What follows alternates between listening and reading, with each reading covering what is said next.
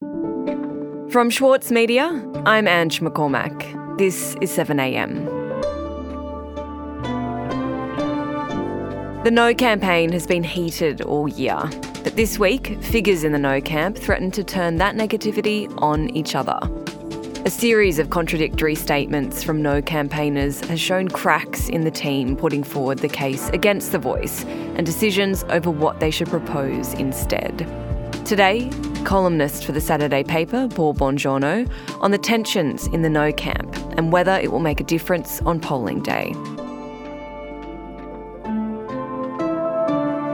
It's Friday, September 22.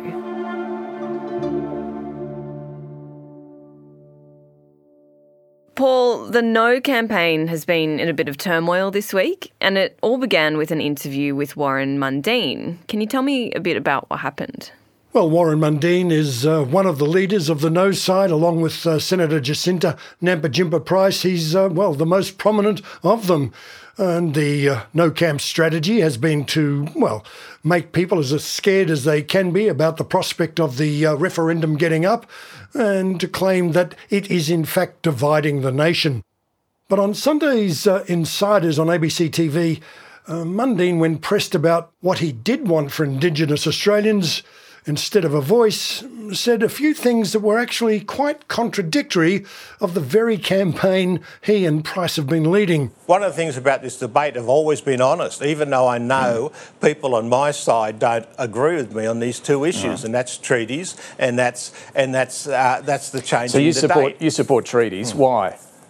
I say treaties in the plural sense because we got to recognise Aboriginal culture. For example, on treaties, Mundine claimed he'd supported them. In fact, he supported them for 30 years. So we're more likely to get treaties if people vote no.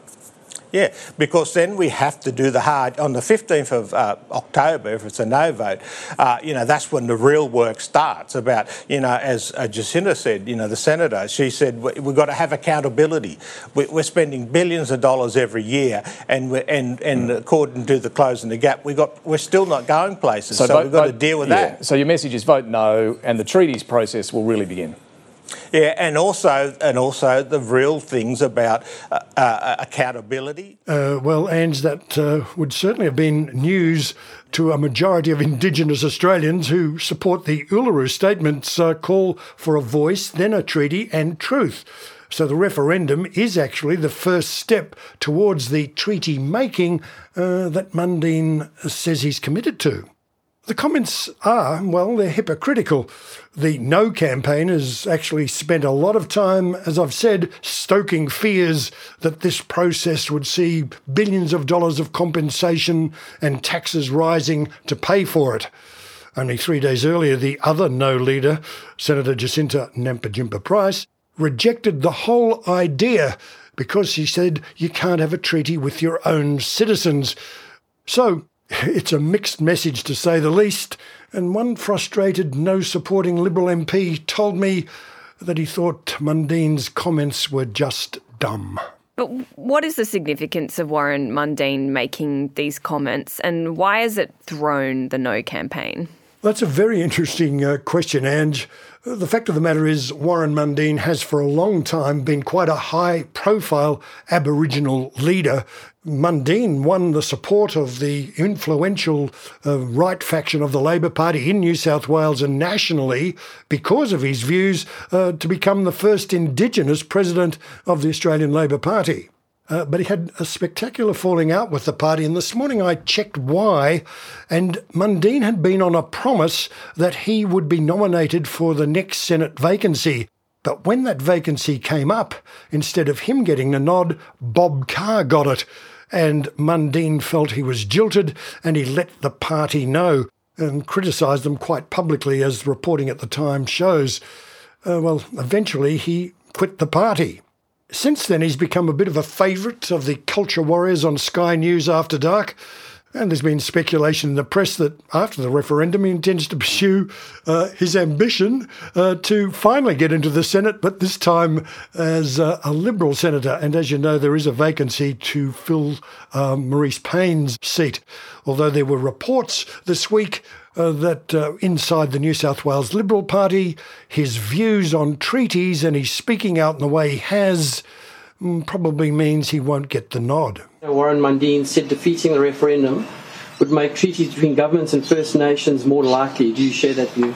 Well, I've been very clear that a government I lead will not enter into billions of dollars worth of treaty negotiations that will just see rich lawyers in Sydney and Melbourne get richer. And compounding Mundine's problems with the Liberals, Dutton ruled out ever entering into treaty negotiations if he becomes Prime Minister. Because Dutton says he doesn't want to spend billions of dollars on treaties where lawyers line their pockets in negotiations that can last 20 or 30 years.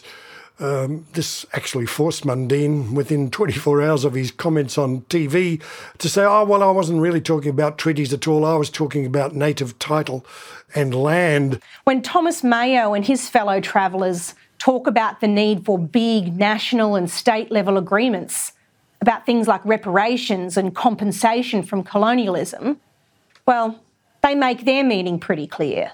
But when you talk about it, you point out that there's hundreds of small tribes that must speak for themselves and who should have the right to have input into future local land uses that are relevant for their local tribe. So when you say treaty, are you on the same page as people like Mr. Mayo and Senator Thorpe? No. They're out to destroy Australia. Let's not kid ourselves. Let's cut to the chase. Look, it's all an embarrassing retreat and certainly didn't help Mundine's ambitions. And Paul, this isn't the first time the No camp has contradicted itself or, thrown out an idea and then backed down from it. Are they facing enough scrutiny for being so inconsistent? Well, that's a very interesting point you raise, Ange. I guess we have to remember the No campaign is by definition negative. But if you are going to be negative, you'd think you'd have to be coherent as well. And we saw a very similar thing happen with Peter Dutton's commitment to a second but voiceless referendum if this one fails. And he actually promoted the idea on television appearances a week or so ago.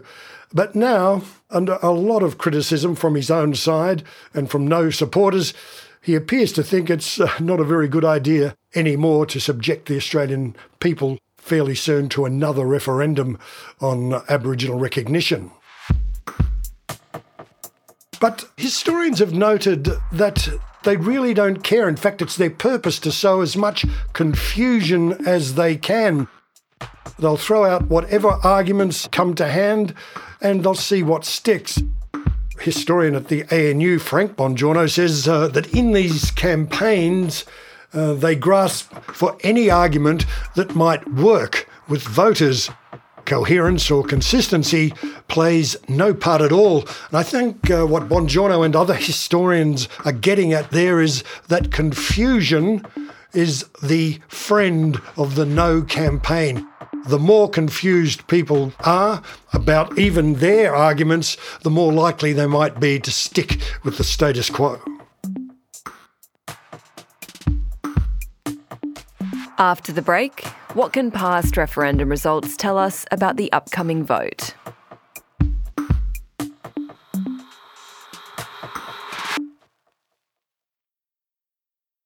The Saturday paper's food editors are some of the country's leading chefs, including Andrew McConnell, Otama Carey, David Moyle and Karen Martini. Let them guide your cooking when you sign up to Schwartz Media's free weekly newsletter, The Food. It features the latest recipe from the Saturday paper, along with a selection of seasonal dishes suitable for all cooks. Subscribe today at thesaturdaypaper.com.au/newsletters. As a 7am listener, you're already familiar with many of the journalists who work for the Saturday paper. For a limited time, subscribe to Australia's leading independent news source, the Saturday paper, and you'll receive the Saturday paper's stainless steel coffee cup, made in collaboration with Fresco, for free. Subscribe from just $2.10 a week. Simply visit thesaturdaypaper.com.au/offer. Paul, this week the polls continue to look difficult for the Yes campaign, but at the same time we've started to see this huge mobilisation of volunteers and supporters on the streets. How effective might that mobilisation be? Can it really make a difference? Well, they certainly hope it can make a difference. They say that this isn't an election campaign, this is a referendum campaign. It's all or nothing. They can't retreat to save the furniture, to only win in one state or whatever. They've got to go all out, and that's what they intend to do. There was an Essential poll this week that actually showed that there were still around 30% of people who were persuadable. They might be no, but they could be persuadable. And that's the whole idea of mounting conversations, having the 20 or 30,000 volunteers make phone calls, talk to their relatives, see if they can win them over to the yes side. And of course, the campaign got a big boost at the weekend with over 200,000 walking for yes in our capital cities and regional centres. And this was well above campaign expectations. And I can tell you that here in Canberra, at the Walk for Yes rally, organisers were genuinely surprised by the turnout. The crowd was 4 times the size of people who'd registered to take part. But, Ange, there's an interesting rankle for supporters of the Yes campaign in both the Australian Capital Territory and the Northern Territory, because if you live in the Territory, you're not a fully franchised Australian citizen. You are discriminated against. Right, and that's because in a referendum there's this double majority rule. So to win, you need the majority of the total votes nationally, but you also need to win the majority, 4 out of 6 of the states, but not the territories. Well, that's exactly the point. These votes in the Territory, and by the way, there are now 700,000 Australians living in both the territories, so not an insignificant number, but they're excluded from that second majority. And don't forget, for the referendum to get up, you do need that double majority, the popular vote plus 4 of the 6 states. Now, I've got to say that the way the referendums have been put up, it's anachronistic. It was set up 122 years ago when the Northern Territory was still part of South Australia, and while we were going to get a capital territory, it was an idea that didn't happen for 27 years after Federation. And it's especially unfair in this referendum for those in the Northern Territory, because the Northern Territory, of all the Australian jurisdictions, has the biggest proportion of Indigenous Australians. It's 30% of the population. So that 30% of the population in the Territory will only get half a say in what happens to recognition of their heritage. Also, it's very instructive to have a look at past referendums that have been very close.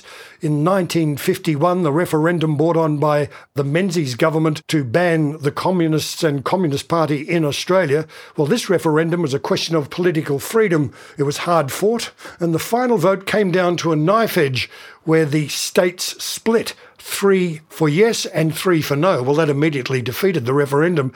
But an idea of how tight it was, the popular vote for no was only 50.56%. Now, those numbers could have been turned on their heads, so it still is important, even for Territorians, to vote in the referendum, because that vote could sway the result.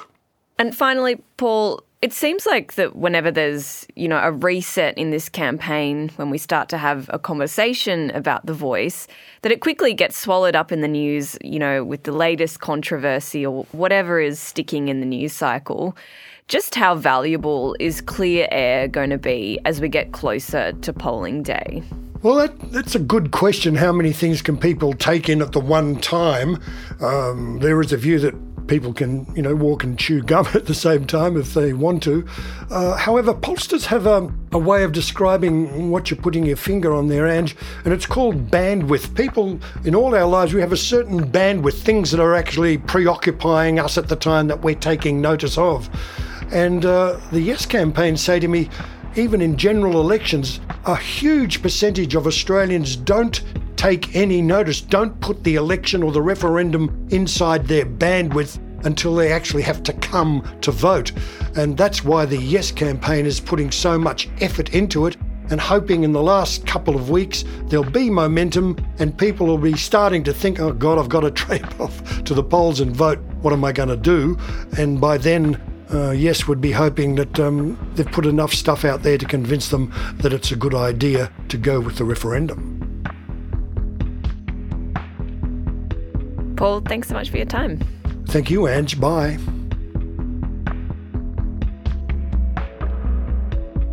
And on Monday, my guest on 7am will be the Prime Minister, Anthony Albanese. It's an interview all about The Voice, why it's important to him personally, and why he's fighting for Australia to vote yes. Keep an eye out on Monday for a special episode of 7am.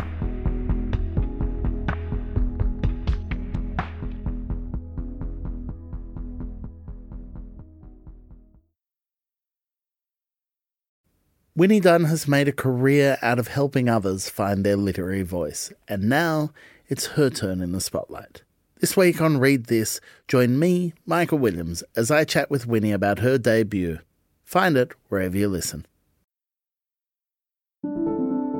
Also in the news today, Josh Frydenberg will not recontest the next election in his former seat of Kooyong, saying it was a decision he had been weighing up for some time. Josh Frydenberg was beaten in the 2022 election by the independent candidate Monique Ryan. His decision comes after he was announced as the new Australian chairman for investment banking firm Goldman Sachs. And the outcome of the referendum may not be known on polling night, according to the Australian Electoral Commissioner. There have been 1.2 million registrations for postal votes, Tom Rogers said, which is about 200,000 more than there were for the 2022 federal election. If the outcome of the vote is close enough, it may take days to receive and count all the postal ballots. 7am is a daily show from The Monthly and The Saturday Paper. It's produced by Cara Jensen McKinnon, Zoltan Fetcho, Shane Anderson, Yo Chung and Sam Loy. Our senior producer is Chris Dengate. Our technical producer is Atticus Bastow. Our editor is Scott Mitchell. Sarah McVie is our head of audio. Eric Jensen is our editor-in-chief. Mixing by Andy Elston, Travis Evans and Atticus Bastow. Our theme music is by Ned Beckley and Josh Hogan of Envelope Audio. I'm Ange McCormack. This is 7am. We'll be back next week.